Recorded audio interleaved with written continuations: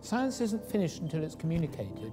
Scientists have a sort of slight habit of believing that the communication that finishes their science is their academic paper.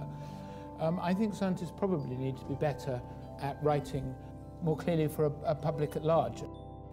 That was Professor Sir Mark Walport, UK Chief Scientist in 2013. This podcast, Finishing Science, brings conversations with practicing SciComm professionals to your ears.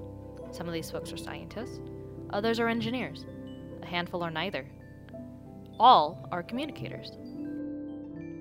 The series falls into two parts. The first 5 episodes highlight basic questions about what is science communication, while the last 5 episodes look at experiences and best practices to sharing science. Join me, Andrea Lloyd, and others as we take a closer look at how to finish out your science experiment by communicating it with the public.